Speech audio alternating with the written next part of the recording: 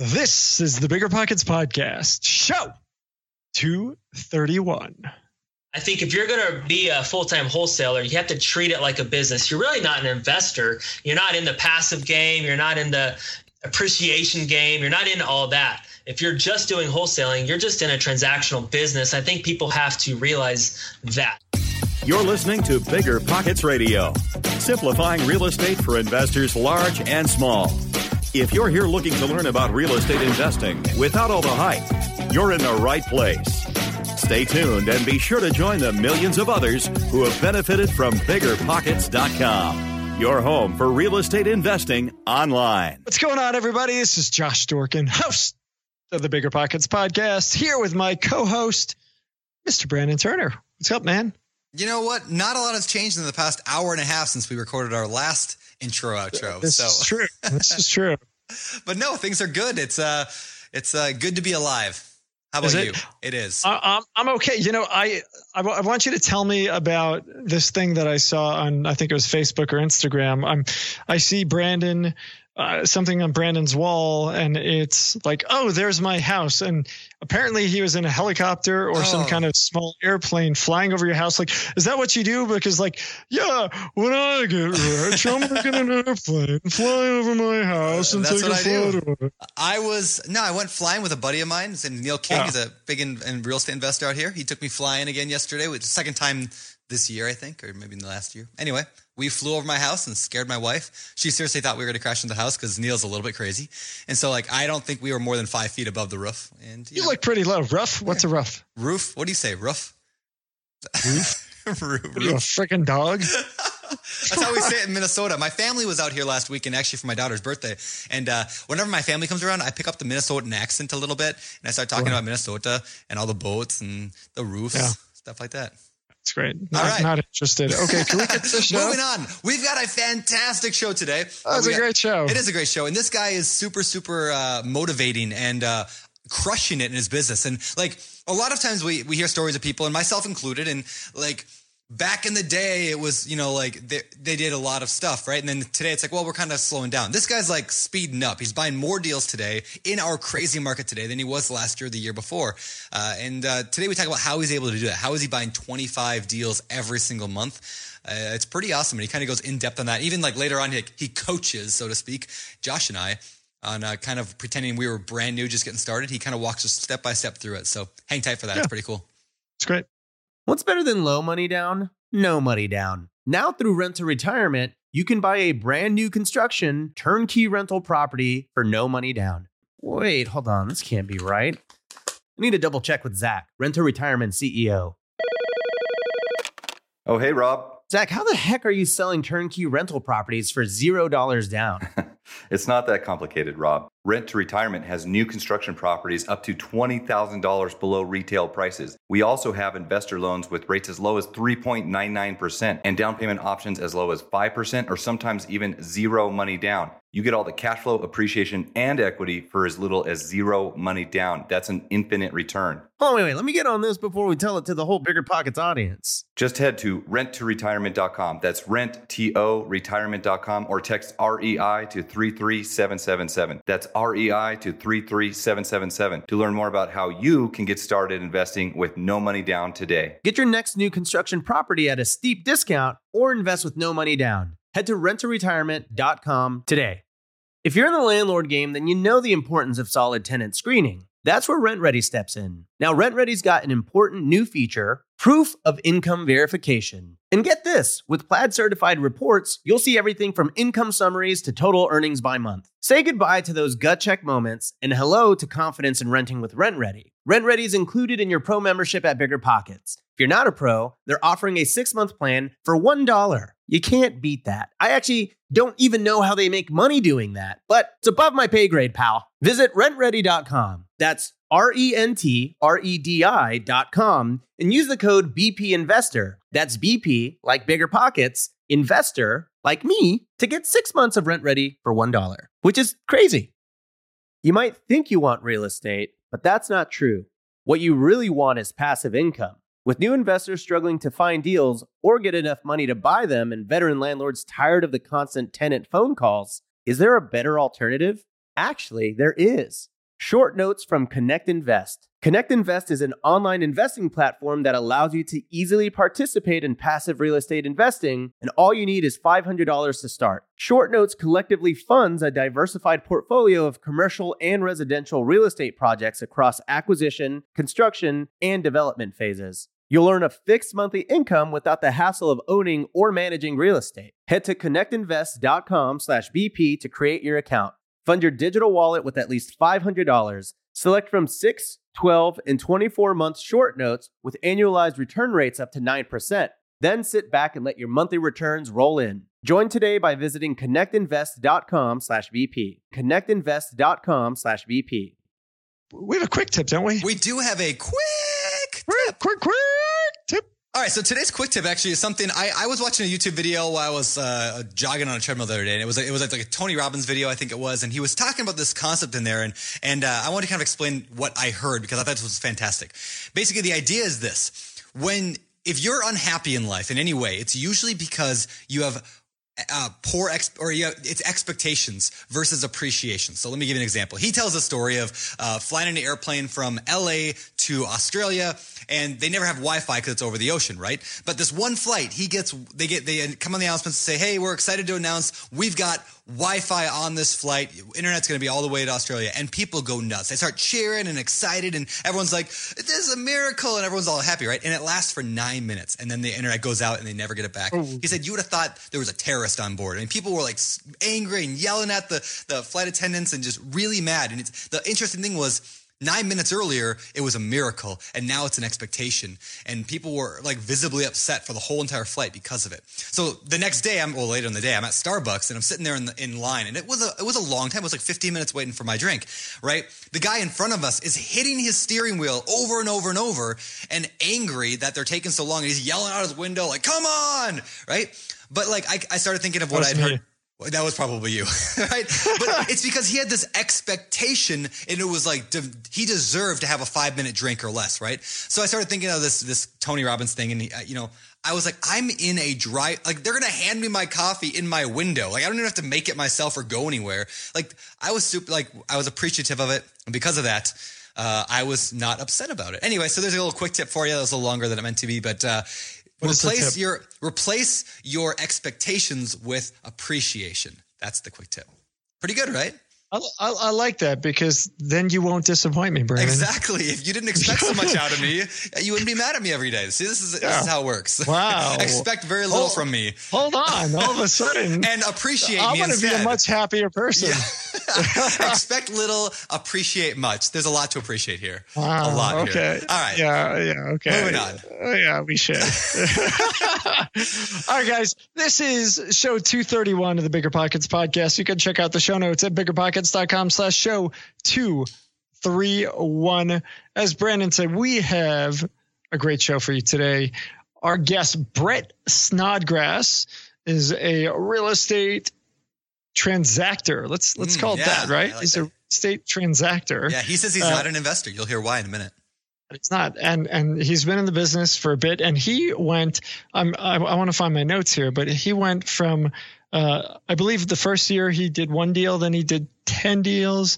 The following year in 2008, he did 158 deals, and now he's currently doing about 25 deals a month. Crazy. It's phenomenal. The guy is wholesaling. He's got his own definition of wholesaling, and I really like his definition. Right, yeah. I like his philosophy on why he does it the way that he does it. I do agree that it's a cleaner way of doing things. I do agree that it makes sense. And one of the things. I was going to say, it's not just for wholesalers either. If you're listening to this going, I don't care about wholesaling, just listen to his strategy. It's not quite what you think of wholesaling as. Like this applies to people, landlords, to flippers, to anybody in the business. You're going to get a ton out of this show. Yeah, especially, the show for the newer investors, I think is a great training tool because we talk a lot about the ethics of the business, and what's okay and what you can and should do, because, just because you can do something doesn't mean you should do something. And so anyway, listen up. It's a great show. Let's bring in. All right, Brett, welcome to the show, man. It's good to have you here. Thank you so much, Brandon and Josh. It is an honor and a pleasure to be on the Bigger Pockets podcast. I've been looking forward to this for many, many months and years. So thanks for asking me, man. It is an honor. Yeah. To be in the presence of such a man like Brandon. We don't often have the opportunity to be around, one of the guys from the Lord of the Rings. It's pretty cool. Who am I in the Lord of the Rings? Am I like, I don't know who? Gandalf. Am I Gandalf? I can be Gandalf. I did the beard. All right. So, other than Lord of the Rings trivia, let's talk about your real estate journey. How did you get into this whole game, this real estate business? What did you do before, and then what was your first deal like? Awesome. Yeah, love telling my story. So I pretty much grew up in a middle class Indiana home. My parents are both school teachers. My dad was a high school basketball coach. So if you're from Indiana in the Midwest, have you ever seen the movie Hoosiers? You guys know? Yeah. Out there? Yeah. Best movies ever. Best movies ever. So Hoosiers came from Indiana. That was pretty much my life. It was my house. Lived and breathed basketball growing up, and got a college scholarship, paid for college with it. So that was pretty cool. You got a scholarship as a basketball player in college? I did, yeah. Small college. It wasn't like Duke or North Carolina. It was Huntington, Indiana, Huntington University. We are actually called, this is Indiana for you, the Huntington Foresters. So there you go. Nice. That was a crazy mascot. Yeah. But, they weren't really into real estate, but I've always had that entrepreneur just kind of niche. One of my very first businesses was I actually in the 7th grade, I bought and sold candy at school. I used to go to Sam's Club, buy big packages of gum, and then sell them at school. And I make, I'd buy a pack of gum for $0.25 and sold it $0.25 a piece. So that was my big deal right there. There is a warning label that says not to be sold in individual packets. But that was your first experience breaking the law too. That's right. Yeah. Now I'm a wholesaler. So no.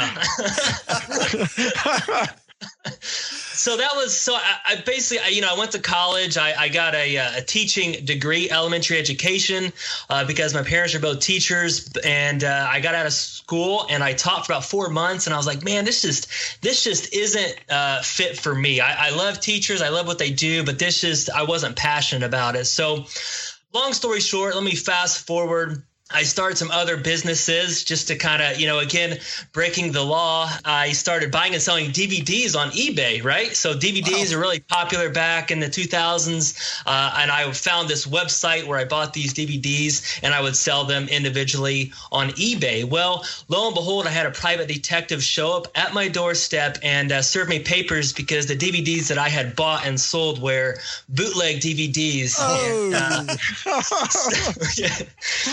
So that's when I was kind of at my rock bottom. I decided to move home with my parents. So I'm getting sued by Paramount Pictures.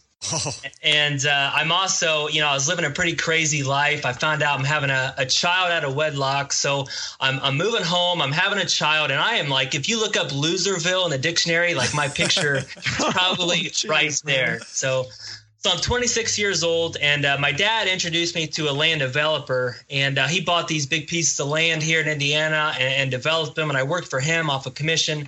And I remember I was getting ready to do this big commission, $3,500, and I was like, man, that was like crazy money to me, because Paramount Pictures felt sorry for me because I was only making about $10,000 a year as I was substitute teaching and doing all these things. So I was going to make $3,500, and that was awesome. So I made that commission. I made that money. And then I was back on eBay. And instead of looking at DVDs, I looked at real estate. Did you guys know that you could even buy real estate on eBay? No, I didn't either. But I found this. No, I didn't know that. Yeah, I found this house in Youngstown, Ohio. And it was for $9,000. And this is back at the end of 2007. So take you guys back there. $9,000 in Youngstown, Ohio. I could buy this house.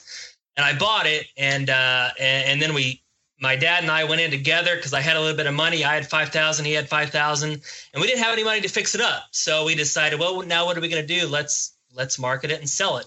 So we sold that house for $15,000, and that was my first deal. I made $6,000, and I asked myself, hey, if you could do this with one, could you do it with 100? And that's kind of where it started. So Wow. That's crazy. Yeah. I'm just like taken aback. I'm trying to, process. I'm trying to stay out of jail and get sued by people. So, That's a good goal to go through life. Stay out of jail, don't get sued. As long as I do that, I win. You bought this property on eBay and you just sold it in the open market thereafter. You didn't fix it. You didn't do anything to it. Yeah. Yeah. Because me and my dad, we only had $10,000 and the house costed $9,000. So we only had about $1,000. So I remember I drove 6 hours one way. I lived around Indianapolis at the time, 6 hours one way. I cleaned it up, took some pictures, and then I marketed online, some of the local, I think Craigslist and eBay. I remember that I marketed on there and then sold it for $15,000. And that was my first deal. And we just kind of, didn't know what you're doing. Started reading a few books about it and didn't even know it was called wholesaling, I guess, at the time. We called it, we bought a house and sold it because we didn't have any money to fix it up. That was pretty much what I knew. So nice. Wow. So what came next? You guys have this first successful venture in turning this house over, flipping it, wholesaling, whatever you want to call it. I'm sure you have a term for it. You got the bug, right? Now all of a sudden you're excited. How does that kind of grow from there? What happens next? Well, obviously, like I said, I was having a daughter and I was like, I wanted to really provide for her. And so again, I got the bug. I read some books. I read Rich Dad, Poor Dad. I read some of these real estate books. And like I said, I asked myself, if I could do this with this deal, could I do it with multiple deals? Could I do it in my own backyard, like Indianapolis? Is there deals like that here in Indianapolis? And I researched it and I found out that there was. And this is also a different time. This is back during the crash. So I didn't know that there was a crash because I didn't really know anything about real estate. I just knew that there was cheap properties out there and I could buy them, discounted, and then I could sell them to other investors, from all over the nation, all over the world.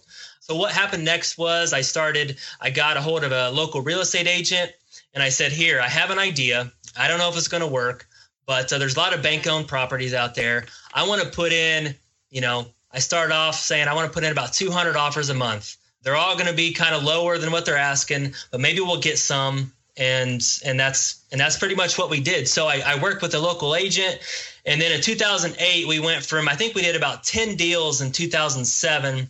2008, we had a record year. We did about 158 wholesale deals in 2008. And that was mostly just from the MLS and the agent and bank-owned properties. So.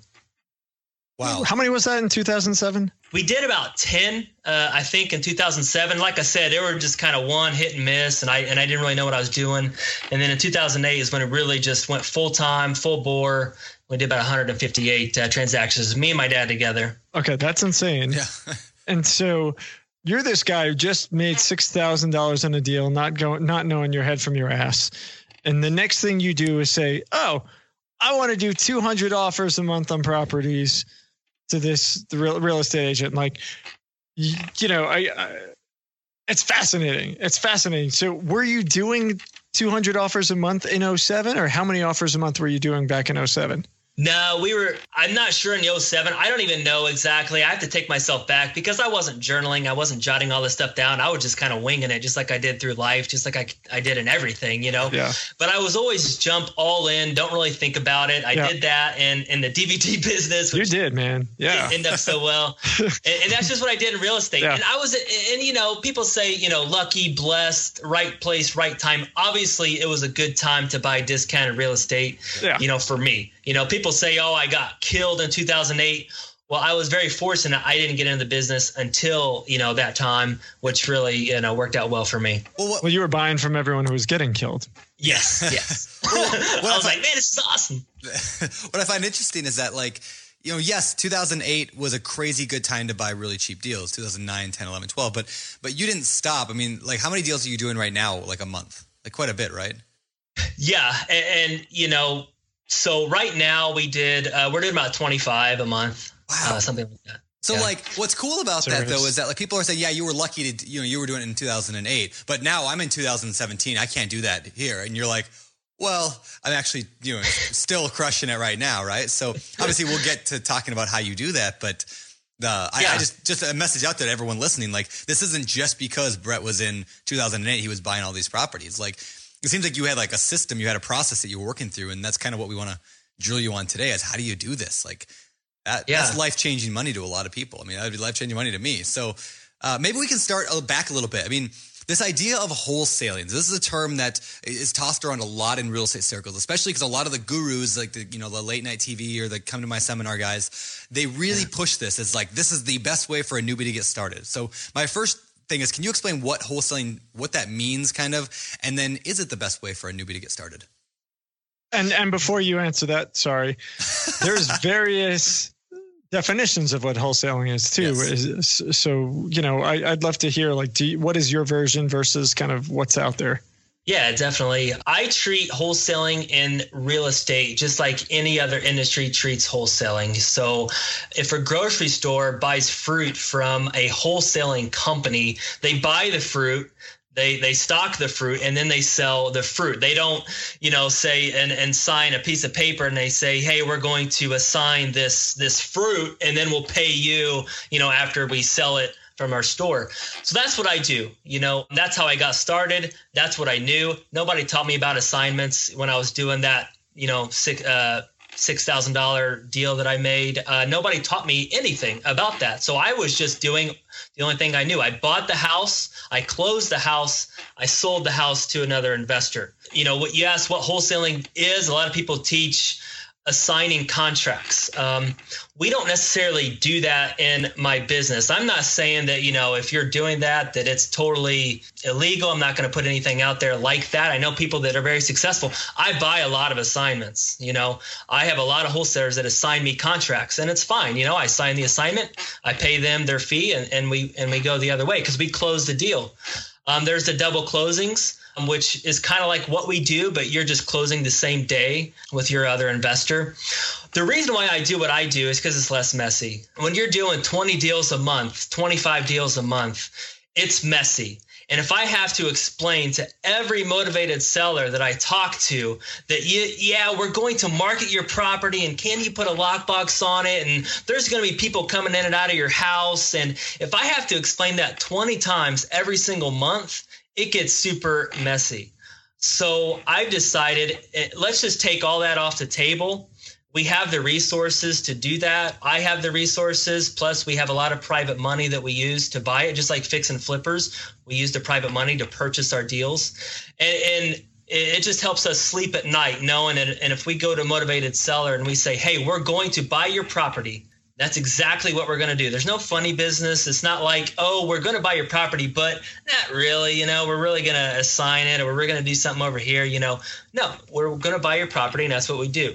So in our words, everything. So that's why we do it how we do it. We buy the property, we close it, and then we sell it. Now, really quick. Go ahead.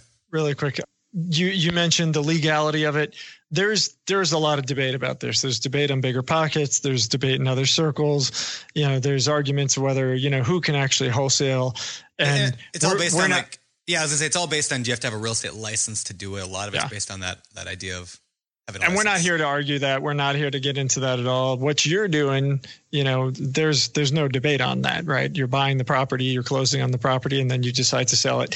Yeah. The question on that is, what's the average amount of time between purchase and sale? Are you selling it the same day? Is it a week, a month? What's your kind of average? It really varies, but probably our average, I'm going to say, is around, I don't know it exact, but probably 30 days. By the time we buy it, close it, and then our next closing, if you take all the properties across the board, it probably averages 30 days. Some are like, a couple of days, but some are like 60 to 90 days. And we get caught with some dogs, because the typical wholesaler is, if they can't sell the property, what do? They back out of the deal, right? Yeah. Well, we don't do that. Obviously if there's title issues or something like that, that's a different story. But since we actually close on the deals and we do what we say we're going to do, sometimes we get caught, with stinky deals. We call them dogs with fleas, and we can't sell them. So, we just sold the property, I think, that we had for 6 months. But if you average it across the board, probably 30 days. Got it. So what about, first I'll go back to, do you think this is a good strategy for new investors? Why or why not? And then I want to ask you about the actual profit you make on these. Yeah, just kind of fast forward in my story. So we were doing great in wholesaling. Then the market cut and started to bounce back, right? So me and my dad, we were kind of partners, and we said, now what are we going to do? And I saw a bunch of HGTV shows, and I said, let's do this fix and flip thing. That sounds like fun. That's where all the money's made. So we started doing that. I was a full-time fix and flipper for 3 years. Really? Fixed them up. We were doing maybe 30 a year, something like that, fix and flips. But I realized, man, that's a job. And I was terrible at managing the contractors, and I didn't know what I was doing with some of the rehab. And so about 3 years ago, I said, you know what? I'm going to go back into wholesaling.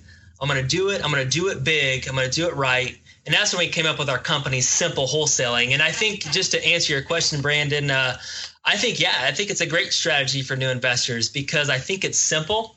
There's not a lot of moving parts. I always say that wholesaling is like the Flintstones car. It's like it can go fast, but it's just a simple vehicle. And fixing and flipping is kind of like a Ferrari. If you lose one part, one bolt pops off, you can crash and burn. And that's kind of what I did in fixing and flipping. There's just so many moving parts. That's why I chose wholesaling.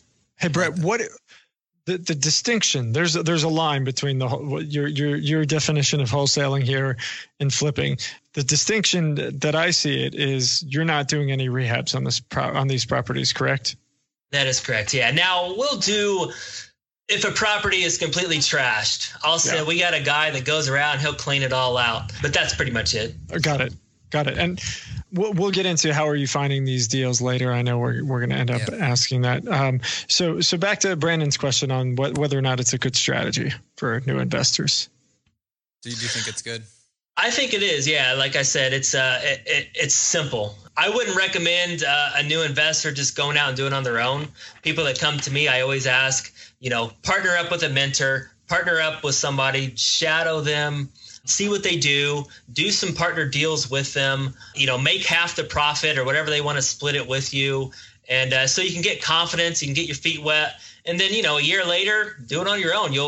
That's what I always recommend to people. I love that advice. I think it's, I think if you're brand new, you should rewind the last 30 seconds to listen to it again. Cause that's like gold right there, right? Like find somebody who can help you and teach you exactly what they want, how to do it. You go out and do it. And then you get the experience. They can help you do the financing maybe. I mean, there's so many benefits to doing it. I love that. So now going back to the idea that you buy property and then you close on it and then you resell. Now, the thing that's always put me off from that, I mean, I've done a little bit of wholesaling. I'm not a massive wholesaler, but I have to pay closing costs twice, right? And that's what a lot of wholesalers hate about it is when you buy the property, you got to pay the, county tax or whatever that is. I think we call it excise tax. And then when you resell it again a month later, you got to pay that again. Like, is there a way around that? I mean, you have to pay the title company both times or an attorney, or do you just have to get a good enough deal to cover that? Yeah, obviously it's an issue, and we're working on some different things. When we sell the property, our investor pays all the closing costs. Okay. That's just in our contract. So we don't have to pay any of that. Now, when we buy it, we have to pay all closing costs. So yes, we do, closing costs here in Indiana on the deals that we buy anywhere from $700 to $900. So that is an expense that we have to take under our wing. But again, if you're going to run a wholesaling business and I have to pay those fees, it's just any fee that, we normally have to pay in just running the business, but it's just an expense. So it's just something that we do, and that's how we do business because, again, it's just less messy, and I don't have to worry about the investor knowing what I'm making because he sees my assignment fee. I don't have to worry about the motivated seller getting upset because somebody else is showing up at their closing instead of one of our guys. It just gets confusing. That's why we do it, because there's so many confusing moments, like, why do you want to put a lockbox on my house? Why do people want to come in? So you can say, it's contractors. I don't know. Why is somebody else showing up at the closing and not your company? What's this assignment fee on the HUD? What is all that all about? There's so many different things you have to explain. I just kind of take that off the table. Yeah, I love that. Definitely makes it simple. Yeah. When I think about wholesaling, that's one of the things that's always held me back from jumping more hardcore into wholesaling is because I'm like, I hate explaining that thing because no matter how good you are explaining it, this motivated seller does not understand. Like, are you buying my house or not? And the few times that I've done it, it's weird. It's hard to explain that. And I love what you're doing. And when I heard that that's what you did, I'm like, that makes perfect sense. Like, why don't more people do this? Like, I don't know. I like that a lot. So you mentioned this idea here of, you said the phrase, a wholesaling business. Like, First of all, I love that you said that. It's not just I'm doing a wholesale deal. That's what so many people do, right? I'm going to go do a wholesale deal. How do you define the difference between somebody who's just a wholesaler and somebody like you who's running a wholesaling business? What's the difference? Yeah, it's actually funny because I read a lot of forums on Bigger Pockets, and people say wholesalers are not investors, and people chime in, yeah, they are, or whatever. And I actually have to agree. I don't think wholesalers are investors. I have to agree that wholesalers run a transactional business. So it could be just like selling widgets or DVDs or whatever. You're just transacting houses.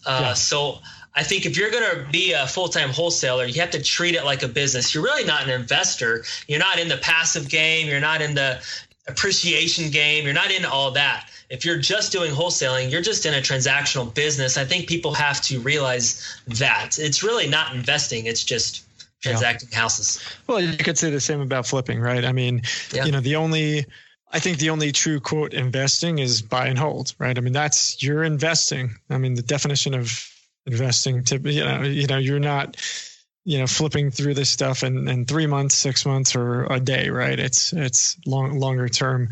So what kind of numbers are we talking about? I mean, you're doing a lot of volume here. So what's your average profit for deal? And maybe you can walk us through kind of a typical deal that you might go through. Yeah, our typical profit is not like some of your guys on the show. I'm part of a mastermind group, and these guys, they talk big numbers out in California or Arizona or some of these cities where they're making $20,000 a deal or $30,000 a deal. Our typical deal, if you average it across the board, we make about $7,000 per deal. Okay. So, that's average. Some are only a couple, some are 20, but average, I'd say it's about 7,000 per deal. And so you're looking, and I was going to say, you're going wide, not necessarily deep. I mean, you want to do volume in this business. Yeah, pretty much. And we're starting to get more deals that are bigger numbers. We got a deal last month that'll probably be our biggest deal yet. And that's going to be maybe around 60,000. And that'll be one of our biggest deals that we've done. So back to the question, give us an example of a deal, and especially for somebody who's new, walk us through timeline along with it. So this question is going to be a long, all-encompassing question. You're going to literally answer every follow-up question that we would probably have. So from finding your deals, how are you finding them? How are you going about, closing on them? How are you going about, marketing and reselling these properties? Yeah, it's just been we've been able to scale over the last few years. It was pretty much I was a one-man show for years. Me and my dad did a bunch of stuff together, and then he kind of retired, and then I was on my own. A few years ago, after reading some Bigger Pockets articles, I had a friend that really needed a job, and he was going through some tough luck. And I said, man, I heard about these people are writing letters and mailing them. I don't think it's going to work. I think it sounds really stupid, but let's try it. So he started writing these yellow letters and mailing them out. And I paid him $0.25 a letter, and people started calling, and we started getting deals. I was like, man, this is crazy. I can't believe this is actually working. We were doing about 250 letters a week, and now we're doing about 30,000 we're doing about 30,000 a month today. So we've really scaled that up. Nice. So we do a lot of direct mail. We have a PPC website, which is a pay-per-click website that we spend about $10,000 a month on. We have a company that has set that up. So if you type in, I need to sell my house fast in Indianapolis, we pop up and people fill out our form or they call us. So we have that. Those are two of our biggest lead generation websites. But you know what has started to beat everything in our business just in the past 4 or 5 months is building a reputation and buying deals from other wholesalers. And so we've really started doing that. We have our own meetup here in Indianapolis called the Simple Wholesaling Meetup, where we teach other wholesalers what we do. And then so my email gets filled with leads all day long from other wholesalers. And most of them aren't any good, just like any other, somebody says my other wholesalers aren't any good, but probably 50% of our deals we buy from other wholesalers. So we pick up the deal, whether from one of those are our top ones, whether from other wholesalers, direct mail, or pay-per-click. We get it on a contract. We go to the closing table, and we buy it. And then I have a guy here at the office. He starts marketing it. We put it out through, we send on our buyers list. We send an email out. We put it on Craigslist every week. And then lately the MLS, since the market's so hot right now, the MLS has been, golden. Now a lot of times we'll just throw it on the MLS, which, I don't think if you're assigned a contract, you'd have to jump through a bunch of hoops to be able to list something on the MLS. So that's a strategy that we've really, because the MLS is super hot. Yeah. And so that's how we sell a lot of our properties too. That's awesome. Hey, I want to just jump to something that you mentioned. You had talked about putting together your own meetup. Last show that we did, show 230, we actually talked about this as well. He had created his own meetup. It was Seth Mosley, and he created a meetup as well, so that he could kind of become at the center of things and really get more access, better access to deals. And it sounds like you've kind of done the same thing there. Yeah. Yeah, I think it's all about branding. If 3 years ago, if anybody would have asked, hey, do you know Brett Snodgrass from Indianapolis, Indiana? And everybody would have said, no, I have no idea who that is. But through Bigger Pockets, and I've been a contributor on Bigger Pockets through the blogs, our own meetup, we have a podcast, the Simple Wholesaling Podcast now. Through all of that branding, now people are starting to recognize that we are a great wholesale company, but to other wholesalers, we're actually the end buyer because they don't really have a buyer's list, and we close on the deals. Yep. So, now we not only become a wholesaler, but we become an end buyer. And if we can build our buyer's list to be really, really good, we can sell our deals to other investors, not like new investors can. So, how does a new investor know if another wholesaler is full of shit? Like, how do you vet a deal? How do you vet that they really have the deal? How do you trust that they're not going to burn you? Like, what do you do? I think that one of the biggest things is, whenever you buy an assignment, you're actually buying the purchase agreement, right? You're paying $5,000 for that purchase agreement. That's what you're purchasing. So a lot of wholesalers, if they send out deals to us, they'll say, yeah, $50,000 this house. Let's say, okay, we'll take it, $50,000. They'll send me an assignment for $5,000, but they don't send me the purchase agreement, right? So I think that's one of the first clues. I'm like, this wholesaler, because I'm buying the purchase agreement, I want to see what I'm buying, Yeah. And other wholesalers, they're like, no, you might go around, but that's what I'm buying, Right. So, that's one of the first inclinations. So they refuse to show you even a PDF of the purchase agreement? Yeah, maybe. Yeah, some of them. And I'm like, I don't know what's going on because I want to see, what I'm buying for this $5,000. Yeah, well, of course you do. So that's one thing. Obviously, wholesalers are pretty easy to spot out. If people are sending other people's deals and you see this deal in multiple different places, that's people try to sell our deals all the time. And it's kind of annoying, but that's just what other new wholesalers do. They take other people's deals, pretend like it's their own. They send them out, and when they get caught, they look kind of stupid. But so new people shouldn't do that. Yeah, I think that's pretty shady. Yeah, Slim Shady, I think. Well, and I think it's a good point to raise, right? Like, a lot of people will recommend doing things. Just do what you got to do to get it done. And what happens is you go and you do that, and very quickly, people who are in the know are going to smell the BS, right? And all of a sudden, you're going to create this reputation for yourself as somebody who's shady. Now, here's the problem, right? Because Brett, who does a lot of deals, runs into you, and you give him some BS, and now he knows you as shady number one, right? Well, in a year later, you realize, oh, you know what? There's another way of doing it. But you go back to Brett. Brett's like, dude, I don't trust you at all. I'm not going to work with you, even though you've totally changed, right? So, that's why we push so hard at Bigger Pockets. Like, your reputation is everything. And you cannot do shady stuff in this business because it will stick to you. It will stick to you for a very long time, and you will not last in the business. You got to do things the right way. You cannot be shady. And yeah, if you're going to go be shady, go get into a different business. We don't want you. Yeah, I think it's like I said, wholesaling is just like any other business. So imagine a guy, he sets up, a car wash and the cars start going through, but he doesn't clean off the top of the car or something like that. He just leaves dirt on it. Well, eventually, people find out, hey, man, this he's pretty dirty. He's pretty shady, like you said, Josh. And I think that's the same concept here in this business. Yeah. Right on. Wow. So can I go back a little bit? I want to dive a little deeper into direct mail marketing because I think it's a fascinating topic. And it's the way that a lot of successful investors are getting a lot of their deals still today. And it's very scalable. So my questions, I guess, is, first of all, who are you mailing to? Are they just all absentee owners or who are you mailing to? And then what's your letter pretty much say? Or do you have what's your strategy maybe overall with direct mail? Yeah, we've done a lot of testing. Pretty much the best list that you can mail to, if you can find tax delinquent, absentee owners that are older than 50.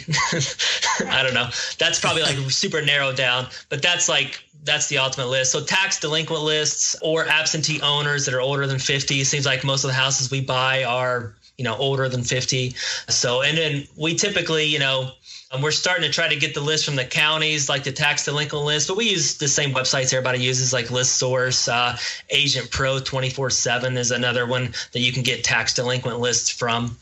And our letter is pretty simple. I found out our best response rate is a invitation style envelope. So it looks like a wedding invitation. And they open it up, and it's pretty much just a postcard. It's just real simple that just says, hi, my name is Brett Snodgrass, and I want to buy your house at 123 Boulevard Street. And please call me, and we will buy it in 7 days. And it's pretty simple. Not a lot of wording, and that's pretty much what we do. And that's been our best response rate so far. Better than postcards, better than, typed letters, anything. So that's what we pretty much do. Okay. And how much do you track your metrics? And I don't know if you know them offhand, but like when you send out 30,000 letters, or for simple math, let's go 10,000 letters you send out. How many phone calls does that generate? And out of them, how many deals does that end up working through that funnel? Yeah. I'm a pretty simple guy. I try to track them, but I'm still definitely working on it. But if we get a 2% response rate, so if 2 people call us out of 100 letters, that's pretty good. Okay. We're like dancing in the streets. Like that is really good. So 2%, if you guys get 2 people to call you out of 100, that's awesome.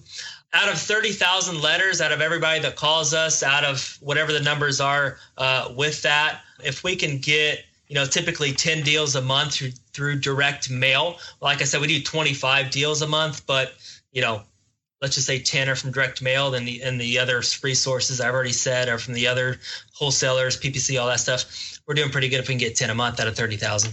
Okay. And if you can average, $7,000 a piece, that's $70,000 a month from that. And you spend, what did you say it costs to send 30,000 letters?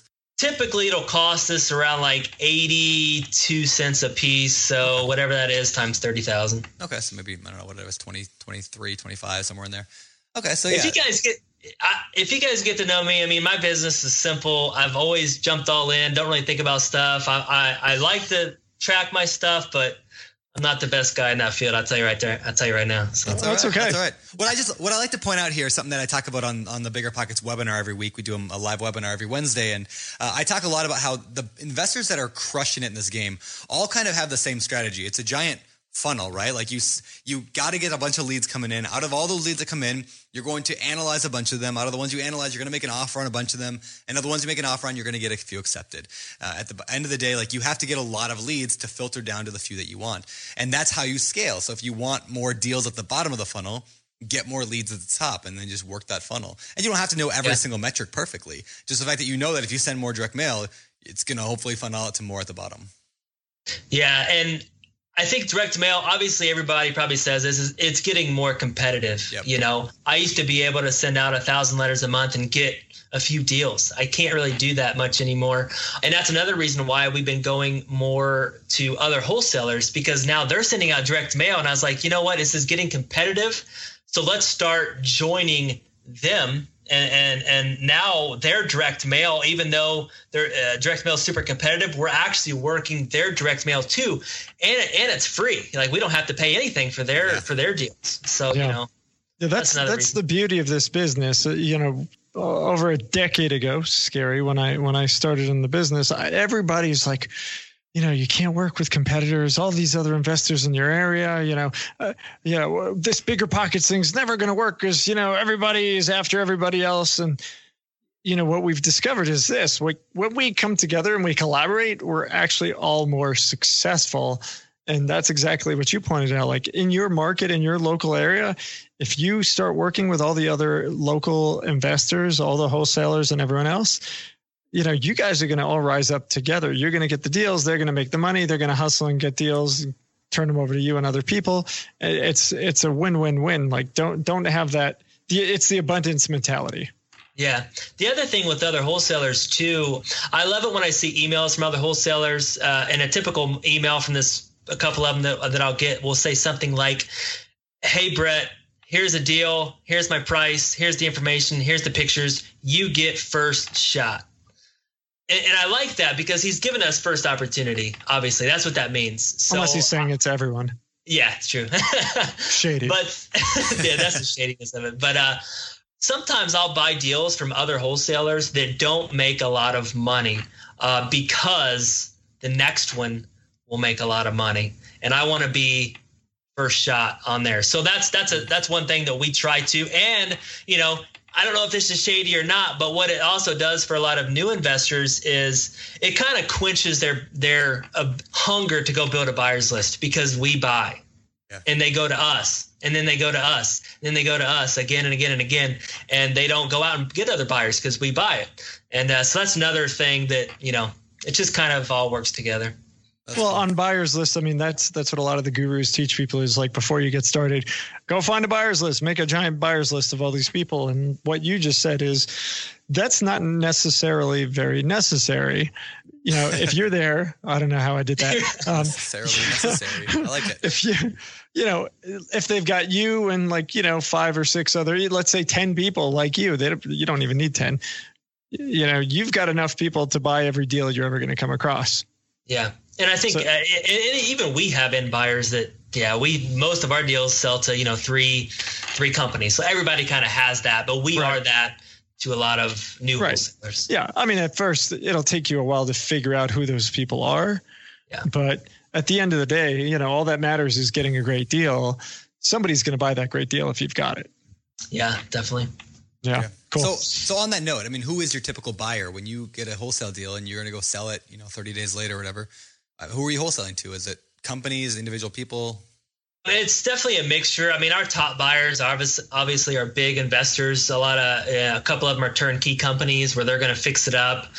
Indianapolis is a huge cash flow market, so we get a lot of people that come here that buy cash flow. So a lot of them the big ones are turnkey companies, but a lot of the flips that we get that are good for retail flips, they're just one-up people, or maybe somebody's going to buy 2 or 3.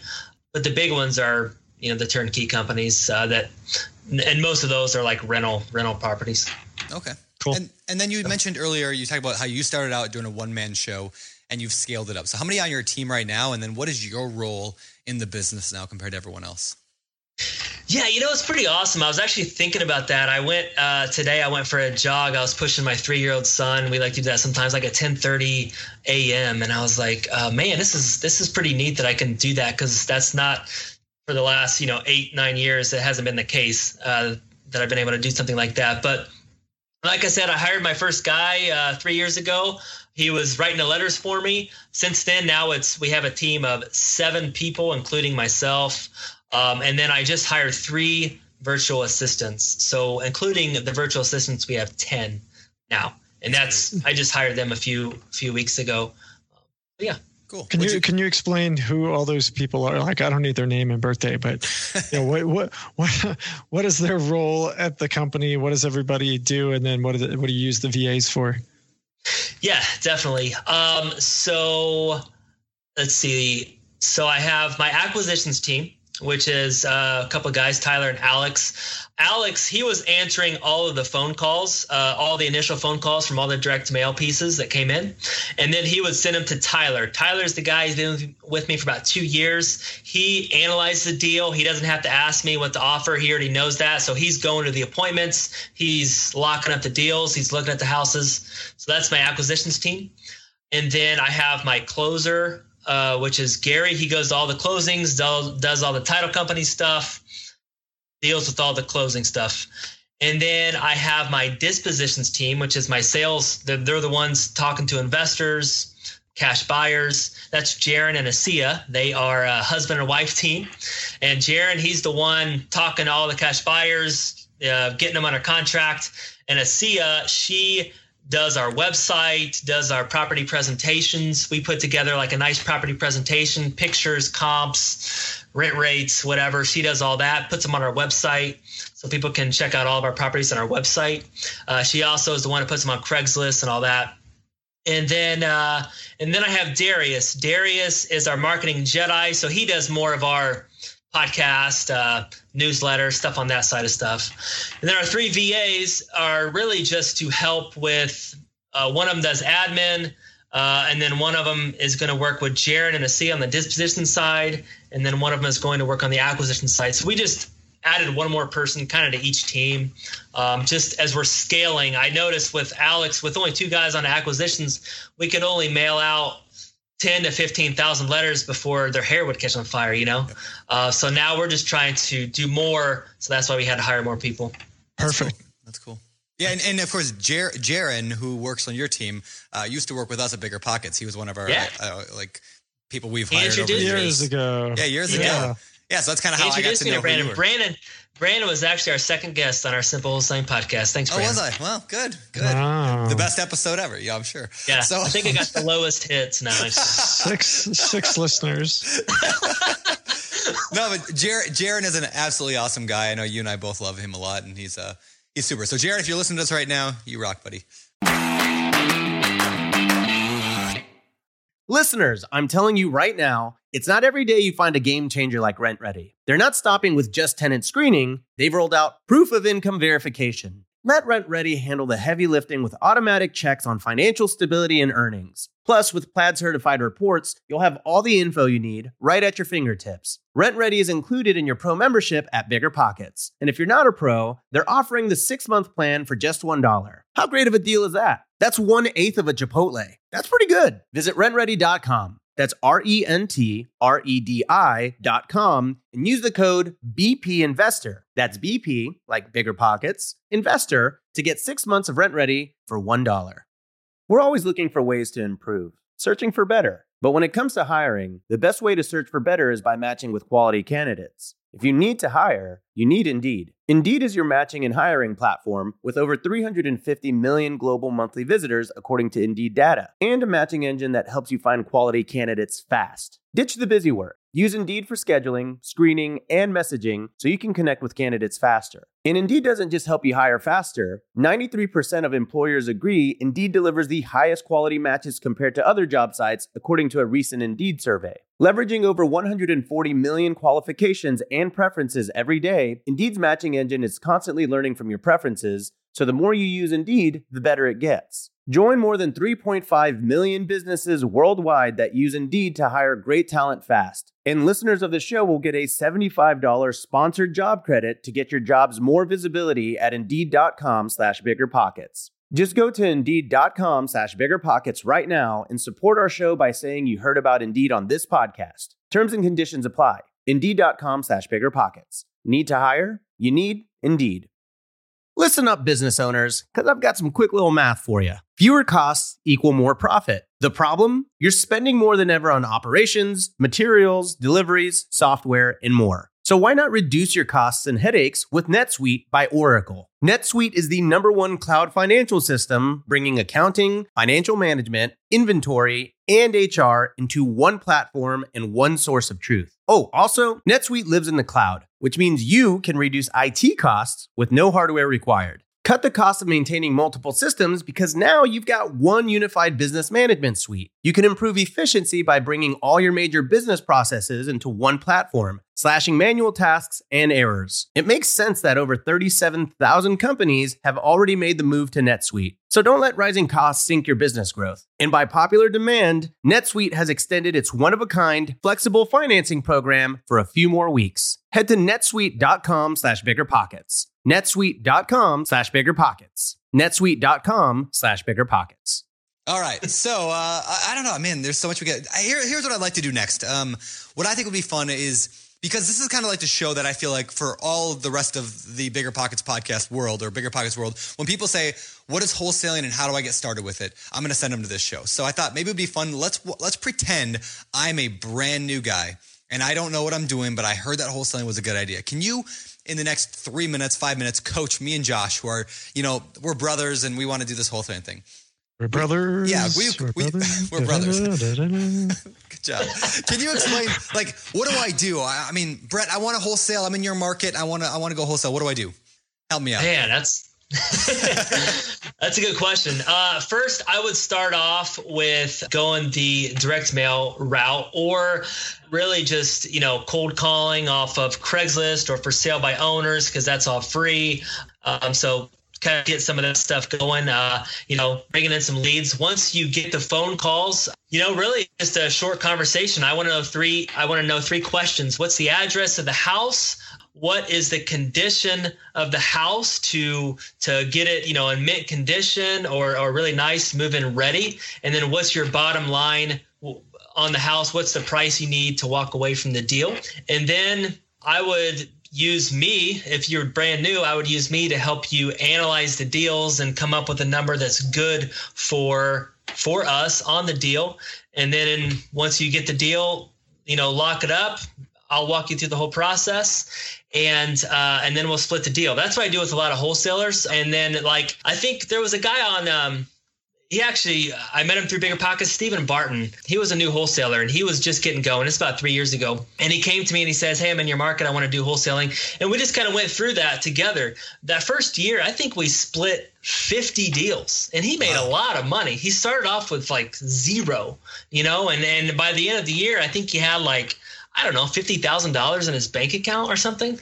And we split all of our deals. Well, now he's going out doing it on his own. That's why I always recommend get somebody you can do it with. I'll teach you, the basics, direct mail and all that stuff, how to talk to people, but then ask me to help you analyze the deals. We'll do the numbers together, and then maybe we'll split the deal. But if you do, 20 deals like that, build some confidence. Plus, you're using my money.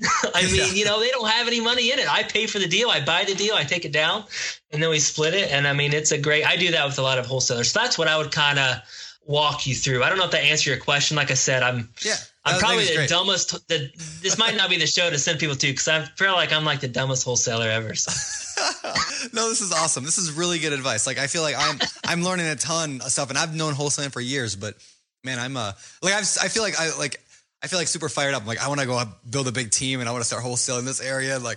Anyway, that happens a lot on this show. But I think the problem with wholesaling too, people always say it's just an active business, and it really is. But if you build a team that are doing the roles that you used to do, and you teach them and you train them, it can be a passive sort of business if you build the right team and put the right people in the right seats. And I'm trying to get there. I'm still in my business, 40 hours a week.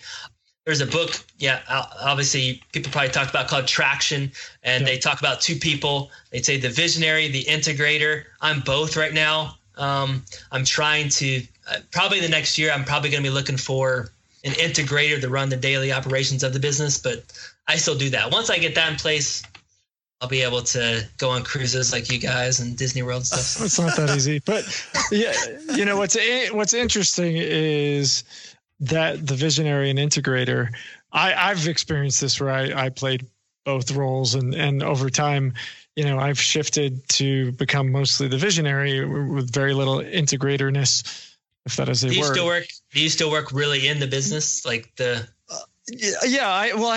have a great team of managers who are doing the day-to-day stuff, and it's a challenge. It's really, what's fascinating is I talk to CEOs all week. That's like my job is to talk to other CEOs and learn from them and come up with 1 or 2 ideas a month to move the needle, right? And what I've learned is that visionary role is very conflicting for somebody who did both, because you're inclined to go and get into the business and do all this stuff, but you've also gone and hired people to do all that stuff. And so oftentimes what happens, and I know I experience it regularly, and I know almost any CEO that I talk to, let's say 10 to call it 50, 75 employees, we all talk about the same thing. It's like, oh, I'm trying to figure out what am I supposed to be doing every day? What is my role? And it's a real challenge. It's a real challenge. Like, because you want to do stuff. You always want to be valuable. You always want to be helpful. But oftentimes you have to kind of step back and get out of the way a little bit for other people to do it. So, and then you probably feel like eventually, like, is this even my company anymore? Like, am I still a part of it? I feel like an outsider, in my own business. So I think that happens a little bit. I think that happens a little bit for sure. So anyway, interesting stuff. Before we move on to the fire round, really quickly, what's next? Where are you going? You've now built this company, this transactional wholesale company, as you've dubbed it.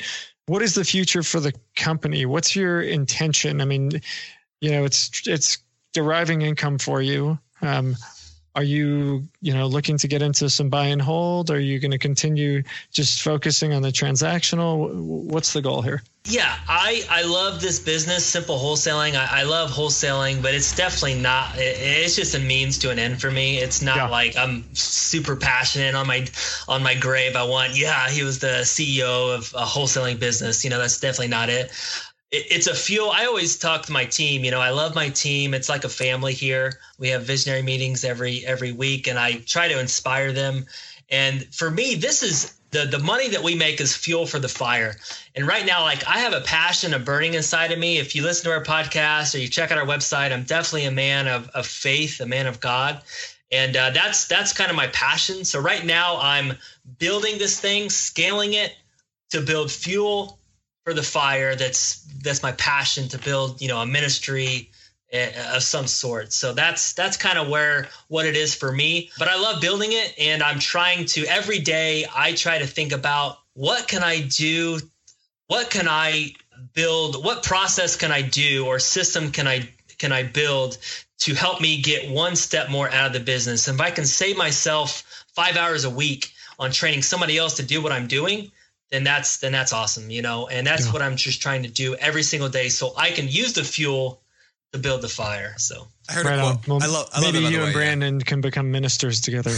Yeah, there we go. You guys would be the 7-foot ministers. There you go. I was gonna say, I just love the idea of the purpose inspired, I guess, like mission, in your business. Like, it's not just about making a bunch of money, right? Like, if it's just about money, most people will never get through the hard work that it takes to build up a real estate business, because it's hard work. But if you have some other reason behind it, some purpose that drives you forward, I don't know. I love that. And so, like, you've identified what that is for you, and I think that's fantastic. So keep that up. I think that's very cool. Yeah. One quote that I just wanted to share was by D.L. Moody. Somebody shared with me a few weeks ago, and it's really just hit me between the eyes. So his quote, D.L. Moody, who made Moody Bible Institute, said, "Our greatest fear should not be failure, but succeeding at something that doesn't matter." I love and that just really hit me. Like, I'm like, man, point. I don't want to succeed at something that doesn't impact anybody. Yeah. So I don't know. And I think wholesaling does, obviously, but so that's kind of, I just want to share that. That was one of the first. That was one of the first Instagram quotes I ever shared on my Instagram back in the day. Yeah, nice. Am I allowed to like that quote, Brandon? You are allowed to like that quote. Okay, I like it. All right, so let's shift gears here and head over to the world famous fire. It's time for the fire round.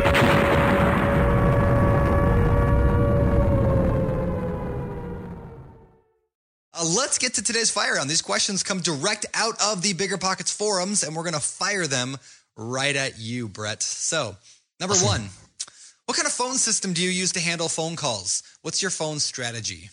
Yeah, we use a system called callrail.com. CallRail. So we put a different phone number on every piece of mail that we use. So every time somebody calls that phone number, we can track that. I'm assuming you don't mean like 30,000 phone numbers on 30,000 direct mail letters, right? You're saying like for each type, though. Yeah. So if we send out a postcard, we'll use one phone number. If we send out a yellow letter, it'll be one phone number. Or lists, too. If we send out a tax delinquent list, we'll use a different phone number than if we send out an absentee owner, over 50 list. So callrail.com is what we use. All right. Cool. And it's really easy to set up a number. Why I like it is you can set up a different phone number in a minute. So it's really cool. Oh, very cool. Right on. All right. What's the next question? What's the best way to determine the comps for a property to determine what the ARV is going to be after repair value?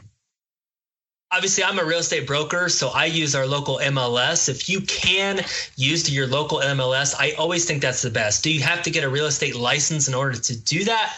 I don't necessarily think you do.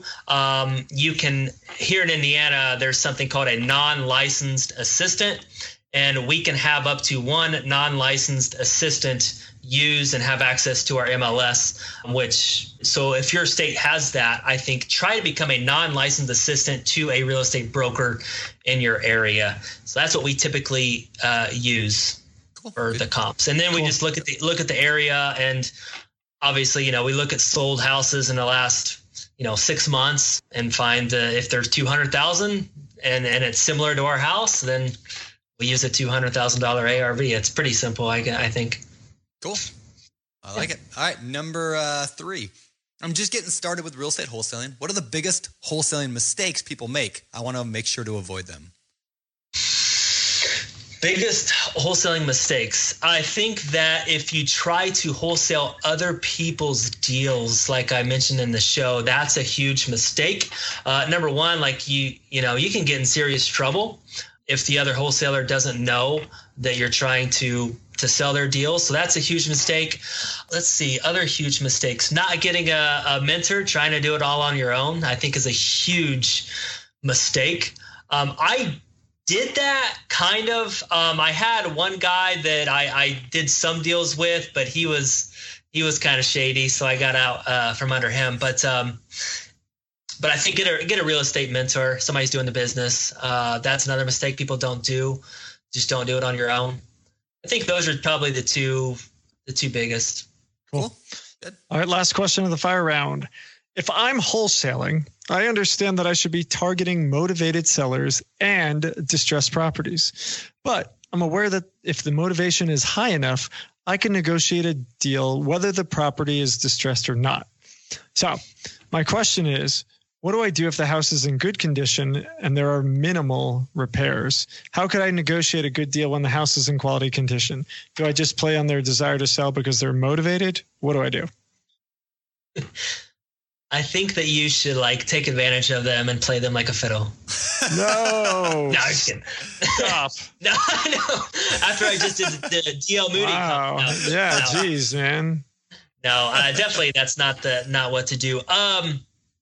We buy properties all the time that don't need hardly any repairs. There are motivated sellers out there that have a nice particular property. This one deal that we're doing, the one deal that I said that was probably going to be one of our biggest deals to this date, doesn't need a lot of repairs. But the comps in the area, and I'll just kind of tell you about the deal. So the comps in the area are about 400, let's just say high 300s, $400,000. This is a pretty nice area here in Indianapolis. And the people that we talked to wanted $225,000. The property does need repairs, but it's probably, it's functional, but it needs, you could spruce it. Like I said, these $400,000 properties, they're really nice. This one is rental quality, I guess, right? So you could spruce it up with, let's say, 40 or 50,000, but that's just what they wanted. So, do you play off their motivation? I mean, I don't know if,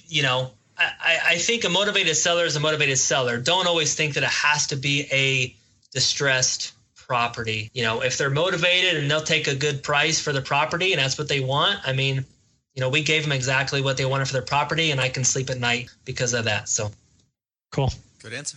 Cool. All right. Well, before we get out of here, let's head over to the Famous Four. All right. These are the same 4 questions that we ask every guest every week here on the Bigger Pockets podcast. So let's see what you got to say, Brett. Number 1, what is your favorite real estate book?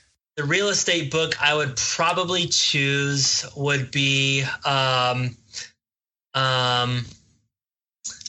I'm thinking of all business books. I read a lot of business books because, wholesaling is a business. It's transactional. But, obviously the book that really, really changed us was obviously the book that everybody says was just, Thinking Differently and the Rich Dad, Poor Dad book. I would say probably is my favorite real estate book. All right, and then cool. I read both. I read a lot of business books because, like I said, wholesaling is a business.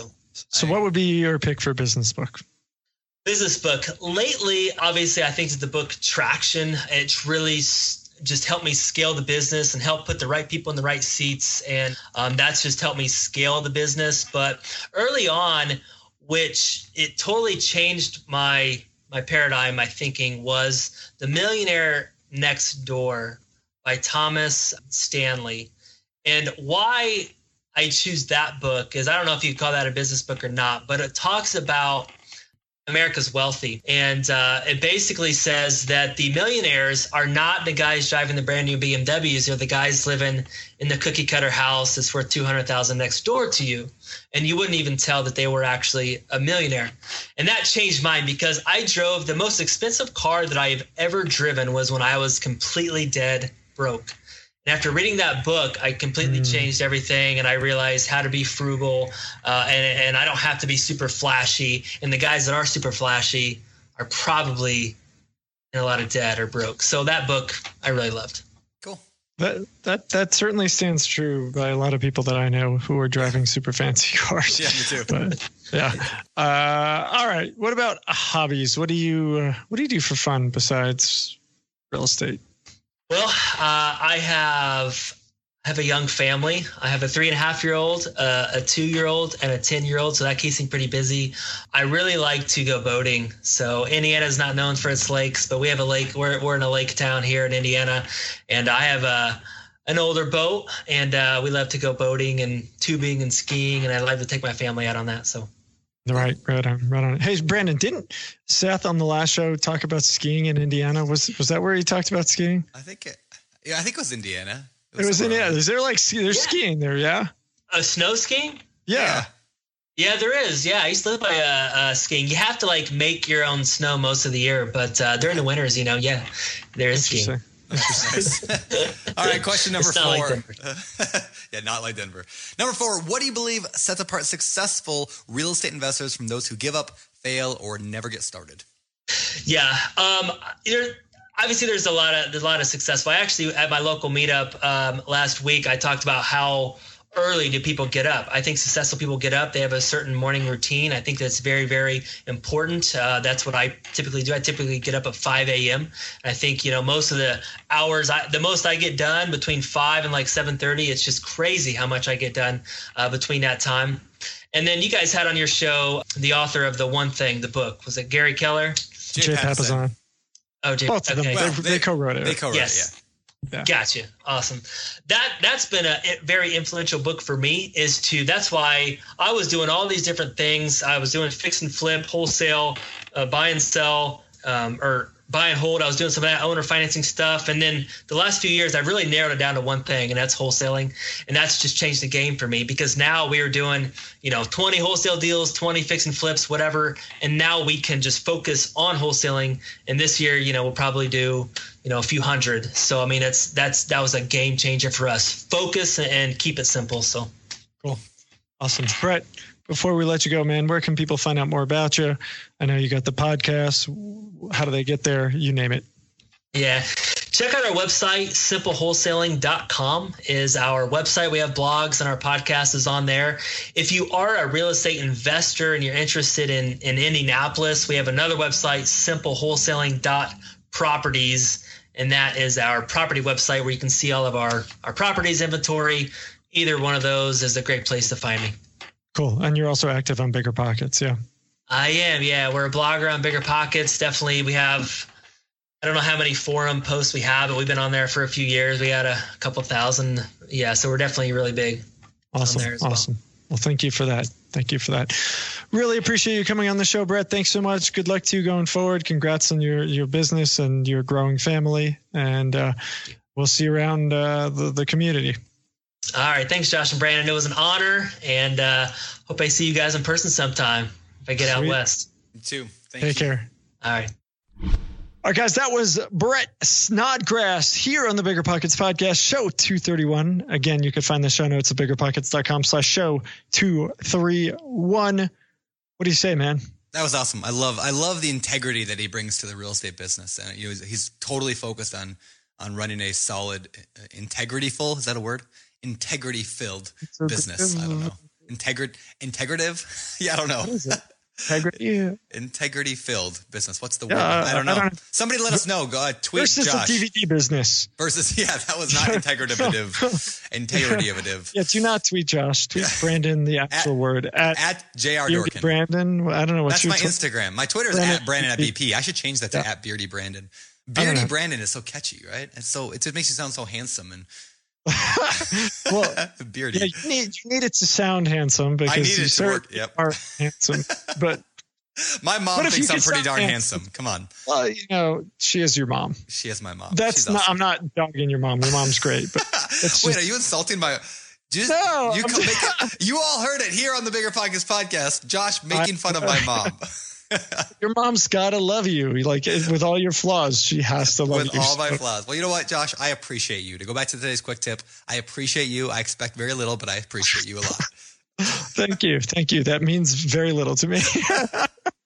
It was a good show. I mean, a lot of cool stuff, and definitely a lot of fun as always. Yeah. Well, let's get out of here.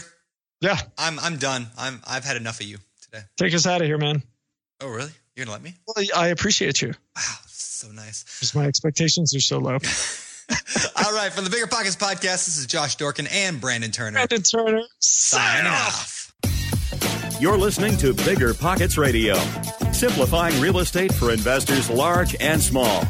If you're here looking to learn about real estate investing without all the hype, you're in the right place. Be sure to join the millions of others who have benefited from BiggerPockets.com. Your home for real estate investing online. It's time for the Random Five. All right, for the last segment of the show here, this little hidden featured section, this is the Random 5 and now Random 6. We decided to add one more question to it. So now we're the Random 6. The Random 6, and we'll get some cool music for that. But these are just random questions. Okay. To throw at you. I like random. Good. I'm always random, so let's do it. Good. All right. Number 1. Did you have any pets as a child? If so, what were they? I did. I had a dog named Chubby. Chubby. Yeah, dog named Chubby. I don't know why we named him Chubby. He always had a complex because his name was Chubby, and I thought he was always fat. But yeah. Nice. All right. Next question. That was my nickname in life, also. All right. Still is what? No, just all right. What do you consider to be the worst possible topping to put on a pizza? Oh man, the worst topping. Let's see. I would have to say, I'm not a big anchovy person, so I'd have to say anchovy. I don't think fish and pizza go together. So yes, yeah, I think that. Good call. If you could hike anywhere in the world, where would it be? Hike, definitely. I'd probably pick Denver. Or Colorado, obviously. So hike the mountains. Yeah, I'd love to take – I haven't been out west much, actually. I've just been born and raised Midwest, but I'd love to go out there and take my wife, take my kids, and do some hiking out west in Colorado. Sweet. One of our guys, Craig, just got back this weekend. He did his first 14er. Of course, this time of year, especially with the amount of rain and snow we've been getting, there's he said there's feet of snow at the top of this peak that he went on. Oh, wow. So he was wholly unprepared. But I actually was out in Denver. I went to a conference a few months ago, and it was pretty neat. That's the first time I've ever been in Denver, but definitely a cool place. Reminded me kind of Indy as far as the downtown area. It was really cool. Yeah, it's cool, and it's definitely not like Indy at all because we're not a bunch of a-holes. What? That's so much cooler. No, not that everyone in Indy is an a-hole, just a guy who threw the can at me back in the day. Have I ever told this story on the show? A long time ago, I think you did a long time ago, but I don't remember it. I was driving to college in my beat up car with no air conditioning and had the windows open, and I don't know, something happened. I got vapor lock in my car on I think it was I-80 that drives through Indy. Is it I-80 that goes through Indianapolis? No. we got 65 and Highway 70. Oh, it was 70. Okay. So 70, Highway 70. And it was in the sweltering summer. This was when they were doing all the road work on the 70, 20 years ago. And it was down to one lane, and my car died on the highway on that one lane. And so I had to get out and push my car. And of course, not a soul stopped to help this person out. So I'm there pushing my car, steering my car on the one lane. Nobody's assisting me. I get over, drenched, absolutely drenched. And so it's like 95 degrees and like 10,000% humidity. And I'm just there. Like, I can't even go in the car. It's too hot. I'm sweltering on the side of the highway there. And this, I don't know if it was a pickup or an RV or what it was, but some guys are driving by. They're like, "Hey man, you look thirsty." I'm like, "Yeah, I'm dying." Here, they take a can of soda and chuck it at me, start laughing and drive off. This was my experience with Indianapolis. That's how Hoosiers roll. I'm just kidding. And that's why I hate Indiana. No, Wow. All right, we're going back on topic here. Is it my turn? Yeah, it's my turn. Okay, when do you feel impatient? Not counting the time that you were in your car behind me on I-70 laughing and watching me suffer. When do I feel impatient? Oh, man, definitely. Yesterday, my wife and I were driving 2 hours in our minivan because we have 3 kids, like I said. Man limo. Yeah. And my 2-year-old always copies my 3.5-year-old. So they decided for the entire 2 hours to say mommy and daddy consecutively for about 2 hours. Wow. Mommy and daddy for about 2 hours. So that was pretty... I got a little impatient with that. So but if you have kids, you just have to learn how to block out the noise. But that was a ride. So when my kids decide to scream for like 2 hours, that's probably when I get impatient. That's funny because every time my little girl says mommy or daddy, I like cry because I'm like, she just said my name. It was cute for the first 15 minutes. And then, I think that goes away a little bit, Brandon, when they get to be like 2 and 3 and you're like, oh, yeah, you're doing this just to be annoying. Yeah. Yeah. But I'll tell you a quick story. We've actually labeled we're actually going to maybe brand this so nobody steal this. But my son, my 2-year-old, he just celebrated his 2nd birthday. And for some reason, he's a baby beater. So we were going to put him like one of those white tank tops because whenever he sees a baby, he goes up and he's really nice and he pats it on the head. But then he, decides to smack the baby. And he's literally a baby beater. So, rocking the wife beater. Wow. Yeah. So he has an issue. We're going to send him to like our support groups here soon. Jeez. All right. Wow. All right. Number 5. What would you do? Actually, I'm going to go with this one. Has a self-help book ever helped you? And if so, what was it? And I know we already talked about the one thing in which I poured ad, but. Self-help book. Yeah. I just read a book I would really recommend called Time Management for Entrepreneurs by Dan Kennedy. And because if you're an entrepreneur, you definitely should read that. I haven't had time. Yeah. It was an awesome book because what happens to entrepreneurs, they get sucked into their day-to-days and I always get sucked into my emails, right? So if you guys have you ever had those days where like you can't get out of your email because as soon as you answer 2 of them, you have 10 more that pile on, and sometimes that's me. So it's a really great book. It's definitely helped me. Now I check my email a couple times a day. And one thing it's really helped me with is just helps me as a father, as a relationship guy, I want to always be in the moment. And if you're totally sucked into whatever you're doing in the business, you can't ever be in the moment. And that's been a goal for me is with my kids or whatever is just to always be in the moment and not be thinking about some stupid thing. So great advice. So leave the cell phone on the counter and be there with your kids. Yep. Last question of the random 6. Can you juggle? I can juggle for probably, I say I'm a good 45-second juggler. Yeah. Of 17 balls? No, I can do 3. If you toss another one in there, I'm going to drop them right away. So that's pretty good. It's pretty good. Not bad. Yeah. I can juggle one for like a long time. Just like one ball, just toss it up. Really? I'm really good at that. Yeah, actually. That's awesome. You should go professional into that. I might. A 1-ball juggler. Should go to the circus. I don't know if I want to be known as the 1-ball juggler. All right, we're getting out of here. All right, guys. We'll see. Thank you. There's a reason small multifamily investing is so popular in the Bigger Pockets community. With just a 3.5% down payment, you can own up to 4 different units. Think about it. If you house hack and live in one of the units, you still have 3 different groups of tenants helping you pay down your mortgage every month, 4 kitchens and bathrooms you could renovate to increase your property value, 4 different Airbnbs, medium-term rentals, or other rental strategies that you can try in one property, all in just one transaction. Of course, the question is, where do you find a small multifamily property that you can actually afford? Which market and which deals are best for you? Once you close, how do you manage it, optimize it, keep scaling, and living your life without being tied down to 4 leaky toilets or 4 fussy tenants? All great questions, my friends. All to be answered in the upcoming Small Multifamily Bootcamp with Chris Lopez and Leka Devatha. So if you're serious about growing your portfolio with this highly efficient strategy, head to biggerpockets.com/4, FOUR, today and join us in the Small Multifamily Bootcamp. See you there.